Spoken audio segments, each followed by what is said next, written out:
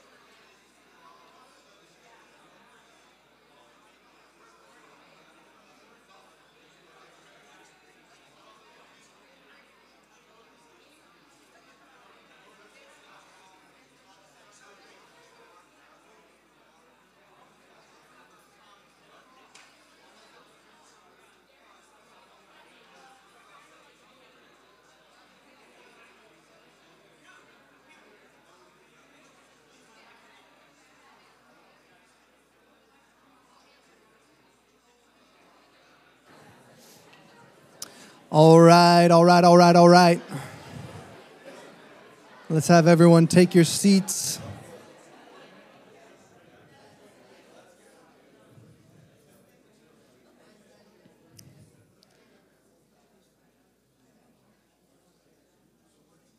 To kind of just continue off of those testimonies that Chuck was sharing with me, the guy who he got hit with joy, the joy of the Lord, Proverbs says that a merry heart does good like medicine. That joy is actually can bring life and healing. So the joy of the Lord is our strength. Amen. If you don't know, Tom and Katie are in Burkina with the team. So that's why I'm up here today and not Tom. They're over in Burkina for the next week and a half or so. So if you could all just keep them in prayer, and even right now, if we could just lift them up, if all of us could just say a quick prayer. Father, we just thank you for Tom and for Katie and for everyone that went on the trip with them. And Lord, we just bless them. God, we ask you to use them mightily, Lord, to bring salvation, to bring healing, to bring deliverance. Lord, that the church there would be equipped, would be unified, would be spurred on. And we thank you for the work that they're doing in Burkina, and we bless West Africa. Father, we bring Burkina Faso before your throne, and we say, Lord, pour out your spirit. Bless this nation. Make your face shine upon them and give them peace. We pray that you would deliver them from oppression, deliver them from evil, God. We ask that your kingdom would come and your will would be done in Burkina Faso as it is in heaven. Lord, we pray that Tom and Katie and the whole team would be covered in the Spirit and in the blood of Jesus. We bless them, we cover them now, and we lift them up. God, strengthen them and equip them in Jesus' name. Amen. Amen. All right. How's everyone doing today? I flew back yesterday from Florida. Me and Rachel, my wife, if you don't know Rachel, she's from Florida, and so we went to visit her family for the New Year's, and we got to stay for about, I think, 10 days. It was really nice. Got to see her family and hang out with everyone and rest. She lives in North Florida, so the last couple days was actually kind of cold. It was like 40 degrees. But we did have a few days where it was 70 and sunny. I left all of you in the snow and ice. And we came back and it was gone, so it worked out. It was really cool, though. Rachel grew up in a Methodist church, which actually is what this church used to be. It was part of the United Methodist, and the Methodist organization was started by a man named John Wesley, and that man was a fiery powerhouse. And me and Katie joked one time, we're like, if John Wesley knew what was happening in the Methodist church today, he'd be rolling over in his grave, because that man was truly anointed. He changed the world. He rode horseback, city to city, preaching the gospel, and he led 7.6 million people to Christ on horseback. That was the founder of Methodism in the 1700s, and he was just a mighty man of God. So anyways, the church there, they were like, oh, Bradford and Rachel are going to be in town. They knew that I work at a church here, and so they had me speak. And John Wesley is one of my kind of heroes of the faith, and so it was just cool to get to preach in a Methodist church, and it was cool. I just preached the simple gospel, the love of God, the love of the Father, the power of the blood, and yeah. They were kind of unresponsive, but no, I'm just kidding. I'm totally kidding. They might be watching. I repent. No, it was really cool. It was really surreal for me because I'm like, John Wesley was a boss, and I want to see what that man walked in come upon that church again. Do it again, Lord. I was talking with one of Rachel's spiritual mothers. She's a mighty prayer warrior. She no one knows who she is, but she was telling us, she's like, I have salted the whole land. I've oiled it. I've buried communion everywhere. I've consecrated it. And I'm like, this woman knows a lot about intercession. She's just a mighty, mighty prayer warrior who will probably be closer to the throne than any of us. But she was telling us she read a book about the history of the Methodist Church, and how this guy basically unveils the power of the Holy Spirit and signs and wonders all throughout Methodism, and that today they've intentionally cut out the stories of the manifestations of the Spirit and of the move of the Spirit. They've intentionally cut it out and left it out of their history of the Methodist Church. And it's like, Jesus. But God is still on the move. You can't stop him. Amen.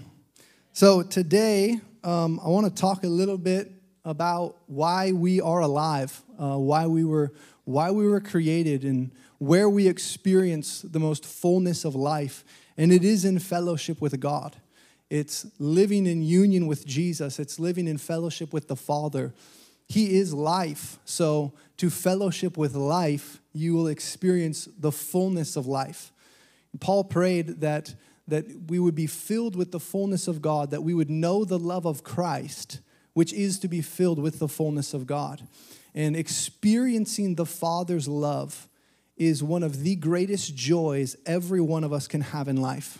It is the greatest joy. The Father's love, living in the delight of the Father, it is the greatest joy. It is the greatest delight. When Jesus was baptized in the River Jordan, it says the heavens were opened and the Holy Spirit came down, and the Father said, "This is my beloved Son, in whom I am well pleased." Jesus got to receive the affirmation of the Father. He got to receive the love of the Father in that moment. It says in Romans 5 that the love of God is poured out in our hearts through the Holy Spirit. It's the same imagery and picture that Jesus had when the Holy Spirit was poured out upon him, and the Father said, "This is my beloved Son." The love of the Father was poured out in that moment. I learned this from Greg, but in Acts chapter 10, when the Holy Spirit was poured out, it says that the Holy Spirit fell upon those who heard Peter's word. And the word fell is the same word in Greek in Luke 15 when it says the Father ran and fell on his Son's neck and kissed him. The Father's arms are wide open, and the love that he has for us, man, he wants us to experience it. And we can experience the Father's love and abide in his love every day. It is the purpose for which we were created. We were created to worship God. I love what A.W. Tozer said. He said, "The chief end of man is to worship God and enjoy him forever." And worship is meant to be a delight. It's not meant to be this giving of yourself to a distant God who is closed off to you. No, the heavens have been opened. The Father's heart is opened. He's not closed off to you. He loves you. It says in 2 Corinthians 5, Greg was talking about the ministry of reconciliation. Let me read this to you real quick. This is beautiful. 2 Corinthians chapter 5.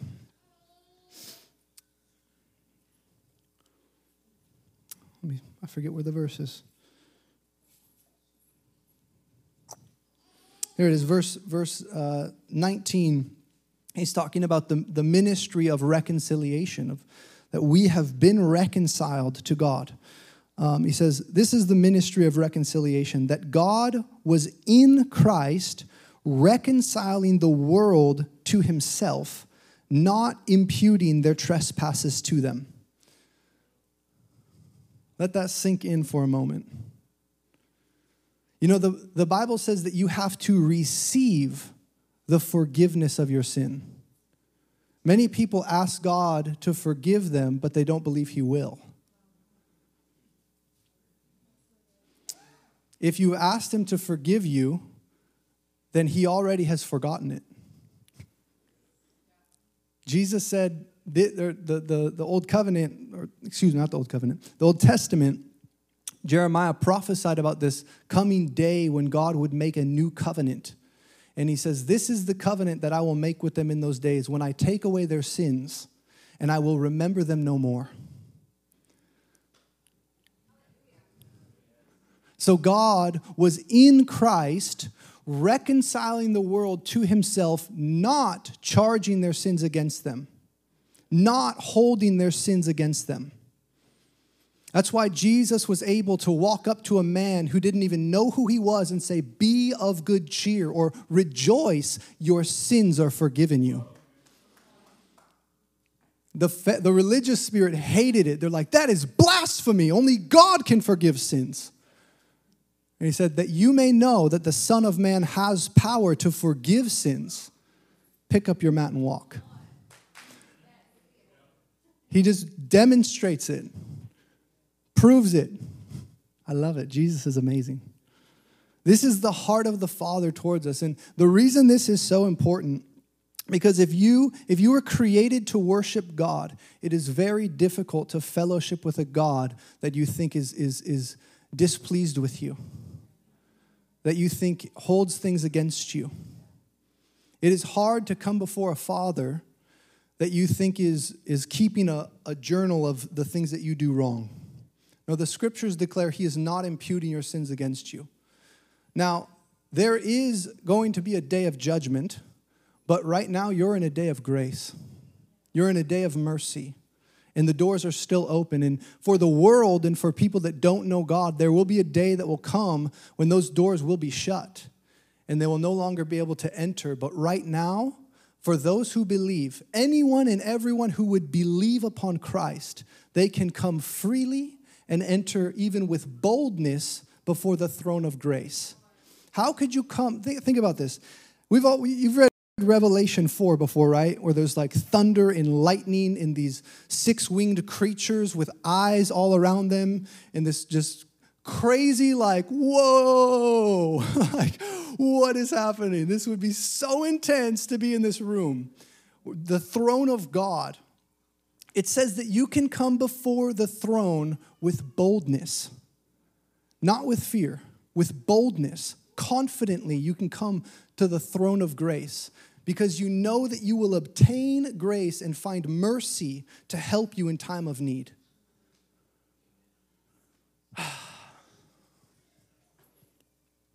Hallelujah. I'm going to say what A.W. Tozer said again. He said, the chief end of man is to worship God and enjoy him forever. You can enjoy God.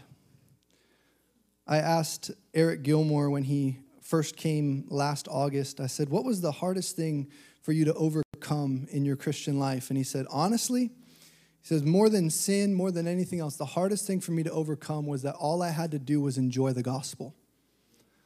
The hardest thing to do was to actually yield my heart to receiving the free gift of God, the grace of God, the love of the Father, to enjoy the gospel, not on the merit of anything that I've done or earned or come to deserve it. He loves you because he loves you. He delights in you because of who he is and what he's done, not what you've done. He so loved the world that he sent his son, not to condemn it, but to save it.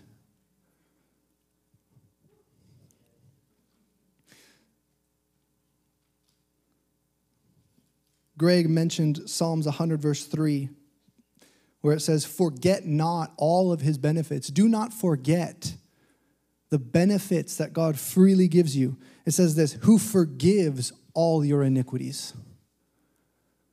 He forgives all of your iniquity. He heals all of your diseases. He redeems your life from destruction.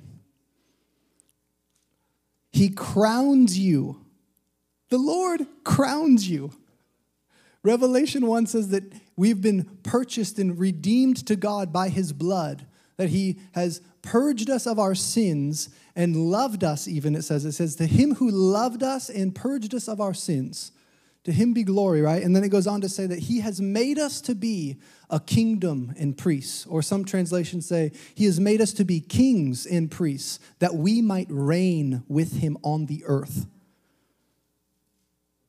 He crowns you. What crown do you wear in the kingdom as a son or daughter of God? It's the loving kindness of God. He crowns you with loving kindness and with tender mercies. You know what the word tender means? It means costly, expensive.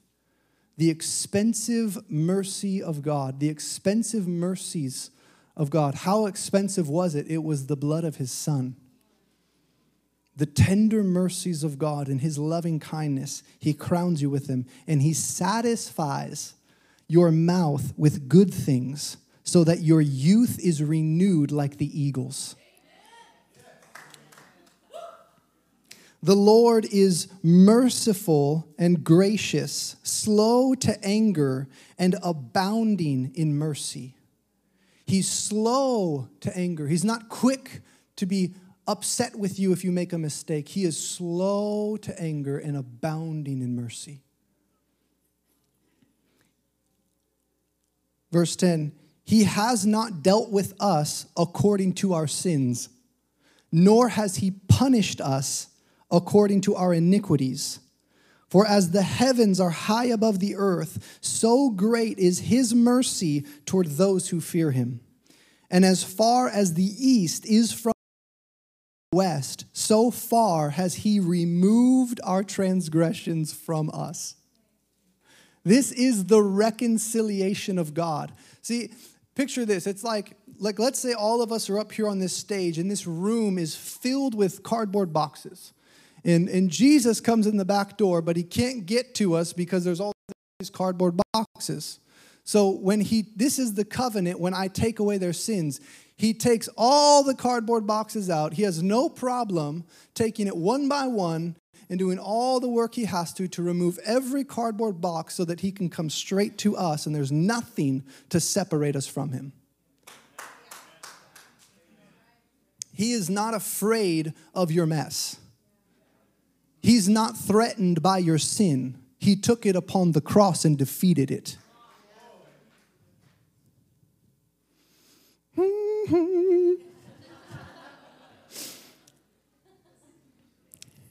Hallelujah.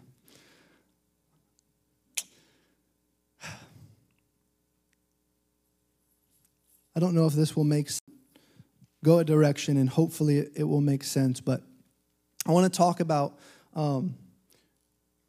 receiving the Father's love, and hopefully, Lord, help me communicate this, because you were talking about it. You felt like there's people in the room that were still holding on to things that were keeping them from fully entering into this fellowship with God. And I want to tell you that Jesus is not afraid of anything that you can bring to him. He is ready and able and willing to take it away and to be done with it. I'm telling you, there's nothing that you can do to change his love for you. Sometimes we get this view of relationship with God that I've been saved by grace, but now I have to perform. And that God forgave my sins, but if I make a mistake now, then he might get really upset with me and I might lose my fellowship and I could just spiral out of control and, oh God, can you keep me? He said he is faithful to keep you. He is able to keep us and to preserve us from stumbling. And even if you make a mistake, he's there to pick you up. Let me put it this way. God doesn't love you just because you believe in his son. God loved you before you believed in his son.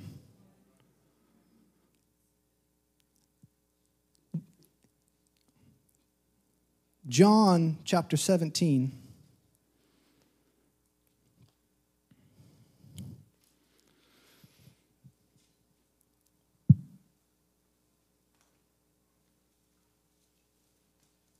Verse 23, actually verse 20, we'll start in verse 22. He says, he's praying to the Father. Before this, in verse 20, he prays for you. He says, Lord, I do not pray for these disciples of mine alone, but also for all who will believe in me through their word. That includes you. Jesus prayed for you. That they all may be one as you, Father, are in me and I in you, that they may be one in us, that the world may believe that you sent me. And the glory that you gave me, I have given them, that they may be one just as we are one. I in them and you in me, that they may be made perfect in one, and that the world may know that you have sent me and have loved them as you have loved me. The Father loves you as much as he loves Jesus.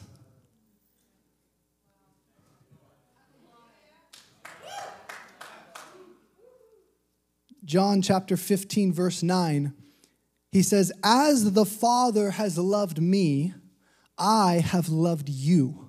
Abide in my love, or remain in my love.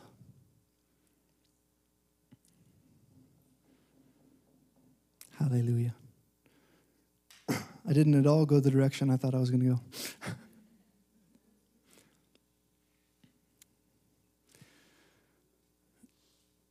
The reason it's so important to receive the love of the Father and to have fellowship with him is, number one, that is the place from which you can love one another as Christ has loved us. It says in 1 John that we love because he first loved us. So Jesus said, this is my commandment, indeed a new commandment I give to you. Love one another as I have loved you. This is the commandment. All the commandments of God are summed up in this. And John said in 1 John, he said, this is his commandment. Believe on his Son and love one another. Believe the manifestation of the Father's love towards you that was revealed by his Son coming to save you. Believe in his Son. Trust in him for salvation. Trust in him for the forgiveness of your sin. Trust in him to fulfill all righteousness for you. Trust in Jesus to be your everything that you could ever need, and love each other. This is the command of God. He makes it so simple, and he gives us the power of the Holy Spirit by loving us while we were yet sinners, Romans 5:8 says. While we were without Christ, before we knew Christ, he loved us as much as Christ so that we could love one another, so that we could abide in Jesus, so that we could remain in union and in fellowship with him. This is the goal of humanity, to worship God and enjoy him forever. Praise the Lord. The Lord spoke this to me one time, and, well, he didn't speak it to me. I take that back.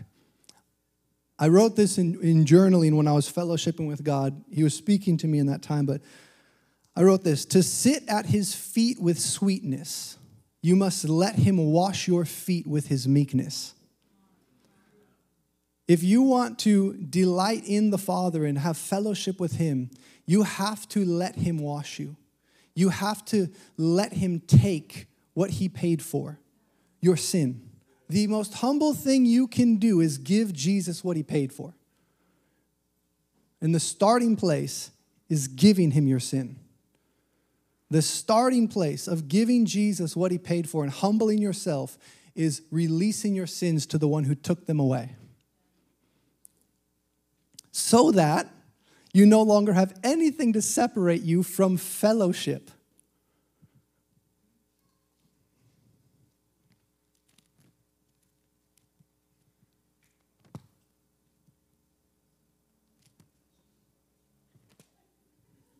First Corinthians chapter 1, verse 9 says that God is faithful, by whom you were called into the fellowship of his Son. When God calls us, the gifts and callings of God are irrevocable. You've been called by God to what? Fellowship with his Son. And what is the fellowship of his Son? It's the fellowship with the Father that Jesus had before the foundation of the world. Hallelujah. You can have relationship with a God who will never judge you.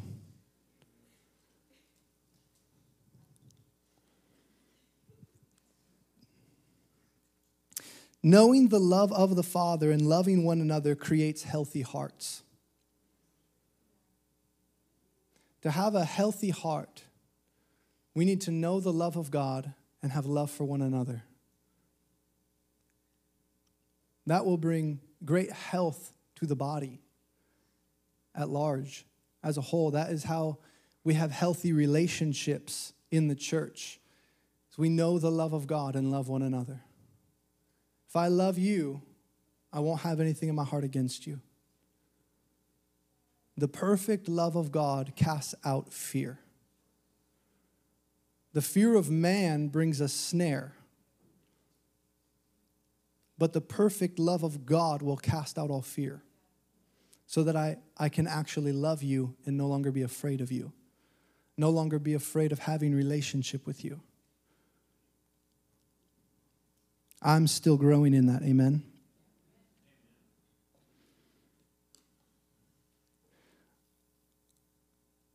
The Father's heart towards you is one of pursuit.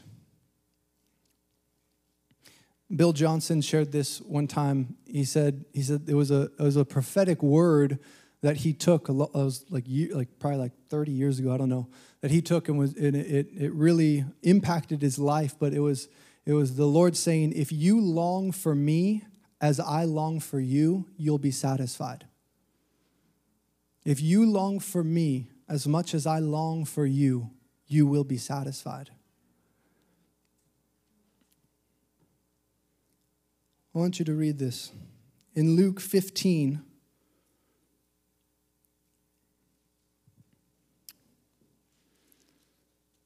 a certain man had 2 sons, and the younger of them said to his father, "Father, give me the portion of goods that falls to me." So he divided them to his livelihood. And not many days after, the younger son gathered all together, journeyed to a far country, and there wasted his possessions with prodigal living. But when he had spent all, there arose a severe famine in that land, and he began to be in want. Then he went and joined himself to a citizen of that country, and sent him into his fields to feed swine. And he would gladly have filled his stomach with the pods that the swine ate, and no one gave him anything. But when he had come to himself, he said, "How many of my father's hired servants have bread enough and to spare, and yet I perish with hunger? I will arise and go to my father, and will say to him, Father, I have sinned against heaven and before you, and I am no longer worthy to be called your son. Make me like one of your hired servants." He arose and came to his father. This is reconciliation.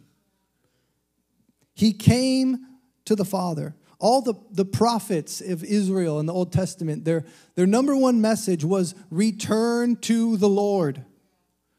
Come back to God. Repent of that which has caused you to put a wall between yourself and God, and come back to him. God did not put a wall between you and him. You did. So repent of that which you did to break your relationship with him, and come back to God. Return to your Father in heaven. So he came to his father, but when he was still a great way off, his father saw him and had compassion on him. Ooh. So he ran and fell on his neck and kissed him. The kisses of God. Let him kiss me with the kisses of his mouth, for his love is better than wine. The son said to him, Father, I have sinned against heaven and in your sight, am no longer worthy to be called your son. Notice when he had planned this statement he was going to make to his father, he continued it with, make me like one of your hired servants. But it would appear that the father cut him off.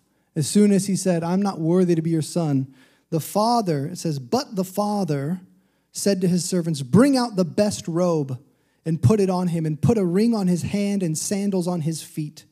And bring the fatted calf here and kill it, and let us eat and be merry. For this my son was dead and is alive again. He was lost and is found, and they began to be merry.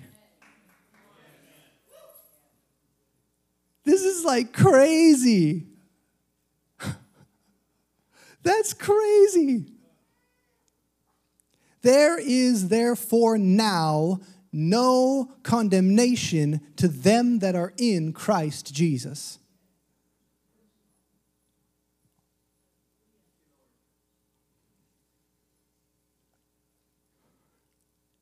Amen.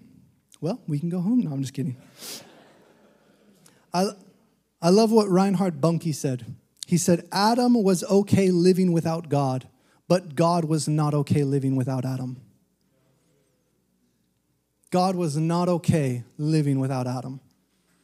God so loved the world that he sent his son. He is not okay living without you. He desires you. He delights in you.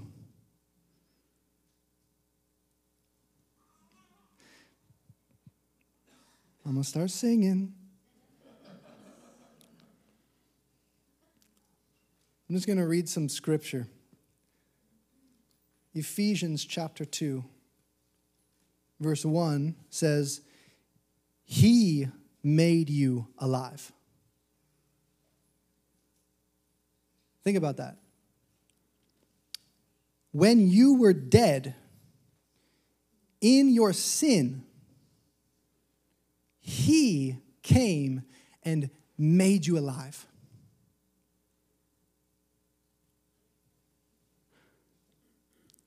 Verse 11, therefore, remember that you who once were Gentiles in the flesh, who are called uncircumcision by what is called the circumcision, made in the flesh by hands, that at that time you were without Christ, being aliens from the commonwealth of Israel and strangers from the covenants of promise. Notice, at that time you were without Christ. You were without a Savior.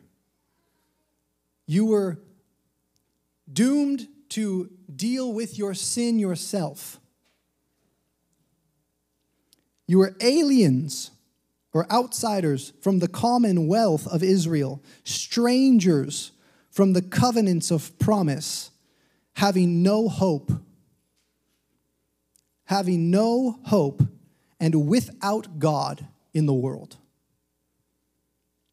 How many people, how many cities do we see living like this right now in America? They're without God. But, because every one of us lived like them. Every one of us lived just like the people in the world that are going crazy right now. But now, hallelujah, in Christ Jesus, you who once were far off have been brought near by the blood of Christ. He himself is our peace, who has made both one, having broken down the middle wall of separation, having abolished in his flesh the enmity. That word enmity means that which excites hatred, that which causes us to be at war with one another. He abolished the war between us. Hostility, yeah. He himself is our peace.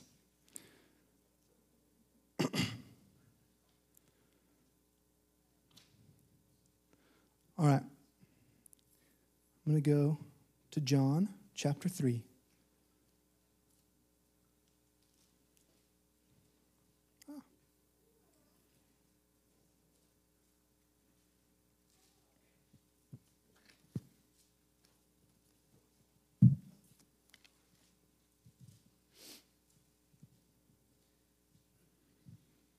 John chapter 3.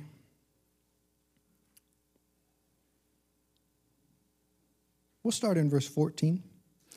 The Word of God's alive and sharp and active. It says, as Moses lifted up the serpent in the wilderness. Everyone say, as Moses lifted up the serpent in the wilderness, even so must the Son of Man be lifted up. If you don't know about that story, it's in Numbers chapter 21, and Israel complains against God, they sin, and then it says that fiery serpents came out from among the wilderness and began to bite the Israelites, and they began to just die by the thousands. These fiery serpents came out because of their sin, and they began to die. They began to be bitten by these snakes. So the Lord tells Moses goes in to pray for the people, and he's like, how can we atone for the people's sin? How can we cover for their sin and this wrath be taken from them? And the Lord says, this is what I want you to do.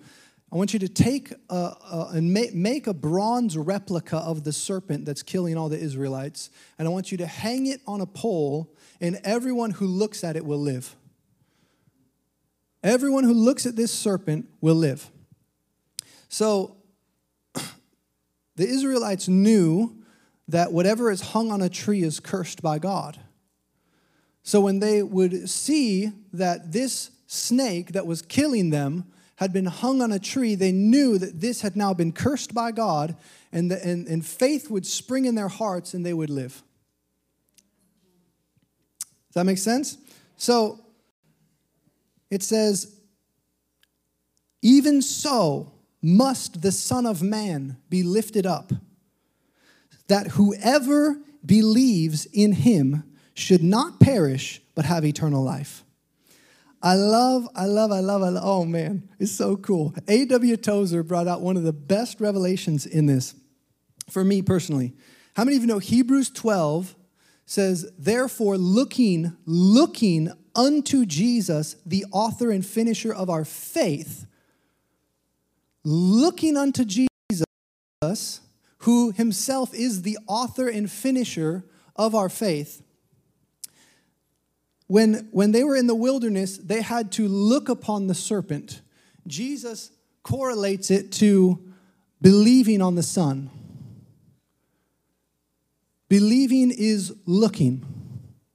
A.W. Tozer said this. He said, faith is the gaze of the soul upon God. Faith is the gaze of the soul upon God. Amen? Okay, so that whoever believes in him should not perish, but have eternal life. For God so loved the world that he gave his only begotten Son, that whoever believes in him should not perish, but have everlasting life. For God did not send his Son into the world to condemn the world, but that the world through him might be saved. He who believes in him is not condemned, but he who does not believe in is condemned already, because he has not believed on the name of the only begotten Son of God. It says, this is the condemnation, that the light has come into the world, and men loved darkness rather than light, because their deeds were evil. For everyone practicing evil hates the light and does not come to the light, lest his deeds should be exposed. But he who does the truth comes to the light, that his deeds may be clearly seen that they have been done in God. Okay, I want to connect this back to Adam. What happened when Adam sinned? He began to hide. He went away from the light and did not come to the light. When the light came, Adam, where are you? He hid. He didn't come to the light because his deeds were evil.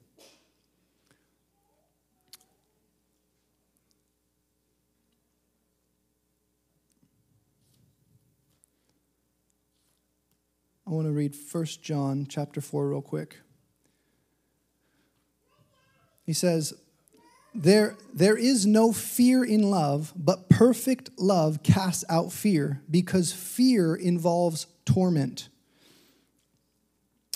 But he who fears, another word that's translated is fear involves punishment. But he who fears has not been made perfect in love. To understand that simply, it's he who has not received the perfect love of God. He who has not allowed the perfect love of God to have its way in him, he still lives in fear. But perfect love casts out fear. So Adam was in a state of shame and fear. What did he say? He said, I was afraid, so I hid. That's shame. And it's being motivated by fear. He's hiding from the light. This is what I want to bring back and say it again, just one more time. The Father loves you as much as he loves Jesus. This should motivate us to recognize I don't have to yield to fear. I don't have to continue in shame. I can be reconciled to the Father, and he will not punish me according to my sins, but have mercy on me because of his Son.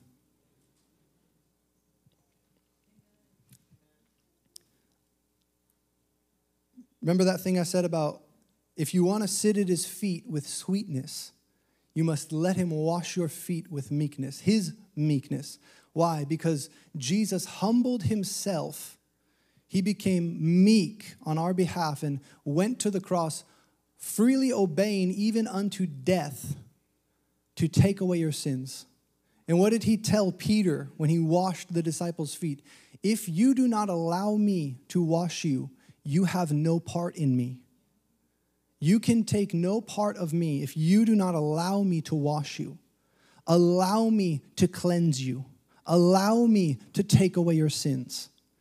You can either continue to wear fig leaves and think that you can fix this thing on your own and that you can atone for your own sin, as Isaiah 61 says that our own righteousness is like filthy rags, or you can submit yourself to the righteousness of God and be reconciled to him. Let me read this. Romans chapter 9, and then I'll close. Romans chapter 9, verse 30. This is talking about Romans 9, 10, 11. It talks about Israel and election and a bunch of big stuff. But just break this down. Israel would not allow Christ to be their Savior, right? They rejected him. They hardened their hearts. And then it says here also that they were then hardened thus because of it.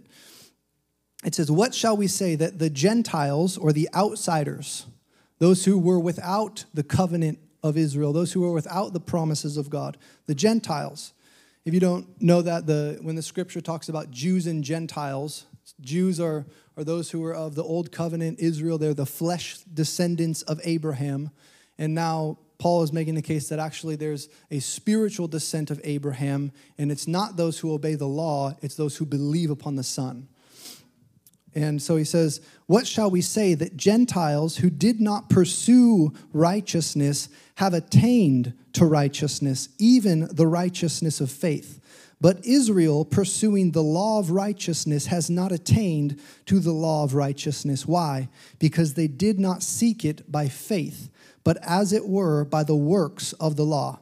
For they stumbled at that stumbling stone, as it is written, behold, I lay in Zion a stumbling stone and a rock of offense. Whoever believes on him will not be put to shame. This word put to shame in the Hebrew means to act hastily. Whoever trusts in Jesus will not act with haste. Another way it's translated is be disappointed. Whoever believes upon him will not be disappointed. They will not be let down. That's why he says in Romans 5 that hope does not disappoint because the love of God has been poured out in our hearts by the Holy Ghost.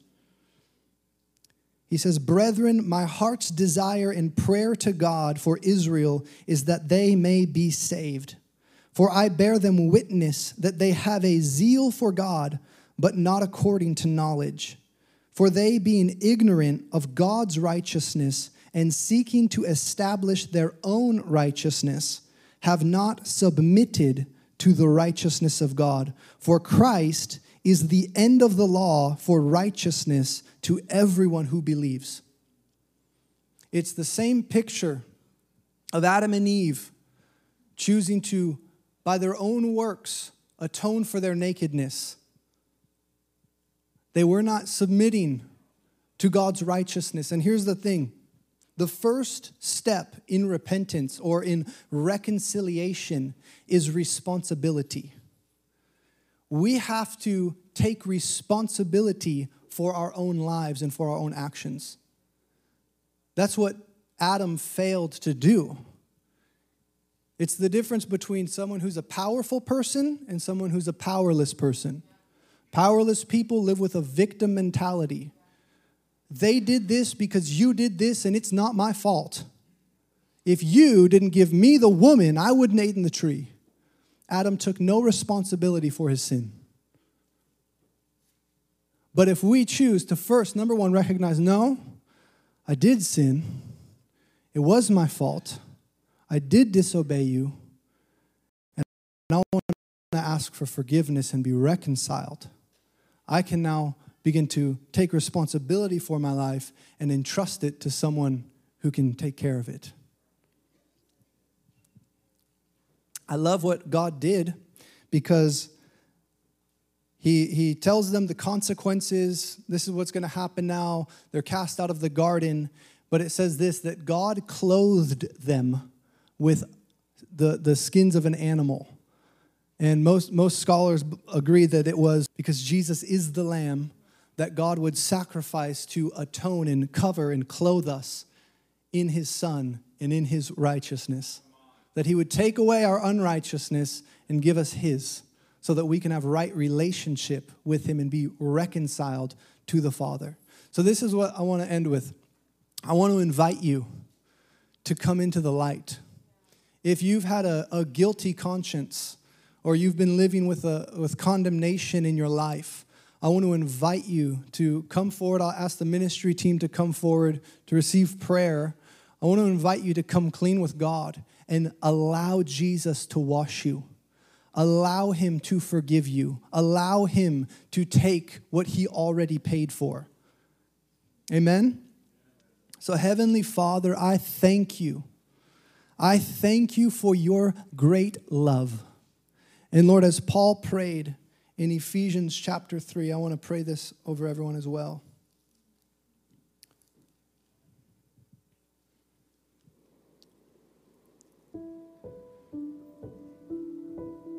Where is it? Lord, I pray that you would grant, according to the riches of your glory, that we would be strengthened with power through your Spirit in the inner man, that Christ may dwell in our hearts through faith, that we, being rooted and grounded in love, may be able to comprehend with all the saints what is the width and length and depth and height, to know the love of Christ which passes knowledge, that you may be filled with all the fullness of God. Father, I pray that there would be a spirit of revelation that would flood our hearts, that the eyes of our heart would be enlightened to know you, to know the love of the Father, that we may be filled with all the fullness of God. Holy Spirit, I invite you and welcome you to begin to pour out the love of the Father in people's hearts. I invite you and welcome you to begin to pour out the love of God in hearts, Lord. That hearts would be awakened, that light would dawn, that darkness would flee, and that we would be reconciled to you. Come, Holy Spirit. I thank you for the love of the Father that will never stop pursuing us, that will never stop chasing us down. Lord, I thank you. I thank you for reconciling us to you. I thank you for coming to find us in our death and brokenness. I thank you for coming to save us, that you came not to condemn but to save. Jesus, come and awaken hearts, heal hearts, reconcile hearts to you, Lord. I ask this in Jesus' name. Give us the spirit of wisdom and revelation in the knowledge of Christ, that we may know the love of God and that we may love one another. In Jesus' name, amen. God bless you. Please come forward for prayer and have a wonderful week. Amen. Jared has a quick word. Amen. Amen. Can we give a round of applause for Bradford? That was amazing. The Lord put on my heart this quick exhortation for you guys. Things have been a little bit wild, right? With the government, mandates, all these things that are going on. But the Lord wanted me to remind you of something. So with the state government, you have a state government, but the state government has to submit to a higher government. So the state government submits to the federal government. But I have to tell you, I have to remind you that every government on this earth has to submit to the highest government, the government of our God. Amen. The Lord told me to give you this: beware. Beware of bitterness trying to take a hold of us as Christians in this season. He said, beware of bitterness. Many people's lives, both Christian and are not, are going to be shaken. But don't let the shaking break you, because that's what's going to make you. So the shaking, in the shaking, God sometimes is relocating to us to something better. Sometimes he's delivering us from something. Sometimes he's exposing things through the shaking that need to be changed. The shaking is what's going to make us. But be careful in that shaking not to be bitter at God.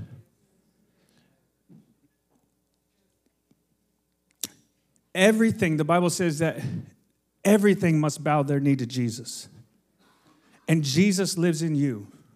So when sickness or disease comes before you, it must bow to the Christ in you. I want you to remember this. Sickness and disease, plagues, the kingdom of darkness must bow to the Jesus that's inside of you. Amen. Can you make some noise for that? I want to remind you, we have to believe the word of God. The children of Israel were in Egypt, and there was plagues. God sent a deliverer, Moses, and the plagues were the judgment of God shaking up that sinful city. But they were covered by, as Pastor said, the blood of Jesus. And so the spirit of death passed over. But also when the plague came to take their sheep and their animals and their cows and their food and their source of income, it didn't touch the Israelites. So I decree and prophesy to you that your income cannot be touched by the devil, that your food cannot be touched, your housing cannot be touched. And if you're moving from one house, it just means because you're moving to a better house. Because the Bible says we're going from glory to glory. Amen. And I remember in the scriptures that every other Christian, there was a bunch of believers that were in Babylon, and they were supposed to bow to an idol. Now, all of the children of Israel were there, but there were only 3 men that didn't bow: Shadrach, Meshach, and Abednego, if I said it right. So we have to remember the children of Israel were all there, but they were all bowing. So just because there's other communities and people and Christians bowing, we're going to be a people, we're going to be a church that says we are not bowing to anything but Jesus Christ. And I just want to encourage you in this season that you are the blessed of the Lord. And the enemy cannot touch you. He cannot touch your stuff. What the enemy means for bad, God's going to turn around for good. Amen. And I just want to lead us all in this prayer to just pray this with me. Say, I claim divine immunity from all sickness, disease, plagues, and COVID. And I claim exemption from governmental decrees that compromise my heavenly citizen rights. You got a mandate on your life from God that's bigger than any governmental mandate can put upon you. Amen? So I need you to make some noise for Jesus. Come on. Amen. We want you to come forward to prayer. We really want to set a culture of this house of prayer. We'll speak a word of God over you. Maybe you need encouragement. Maybe you need counsel. It's not always just if, you need healing in your body. Come up, let us pray. We'll give you a word of encouragement. If there's anything, family. But we want to invite you guys. We want to dismiss you and let you have an amazing week. But please come up for prayer. Amen.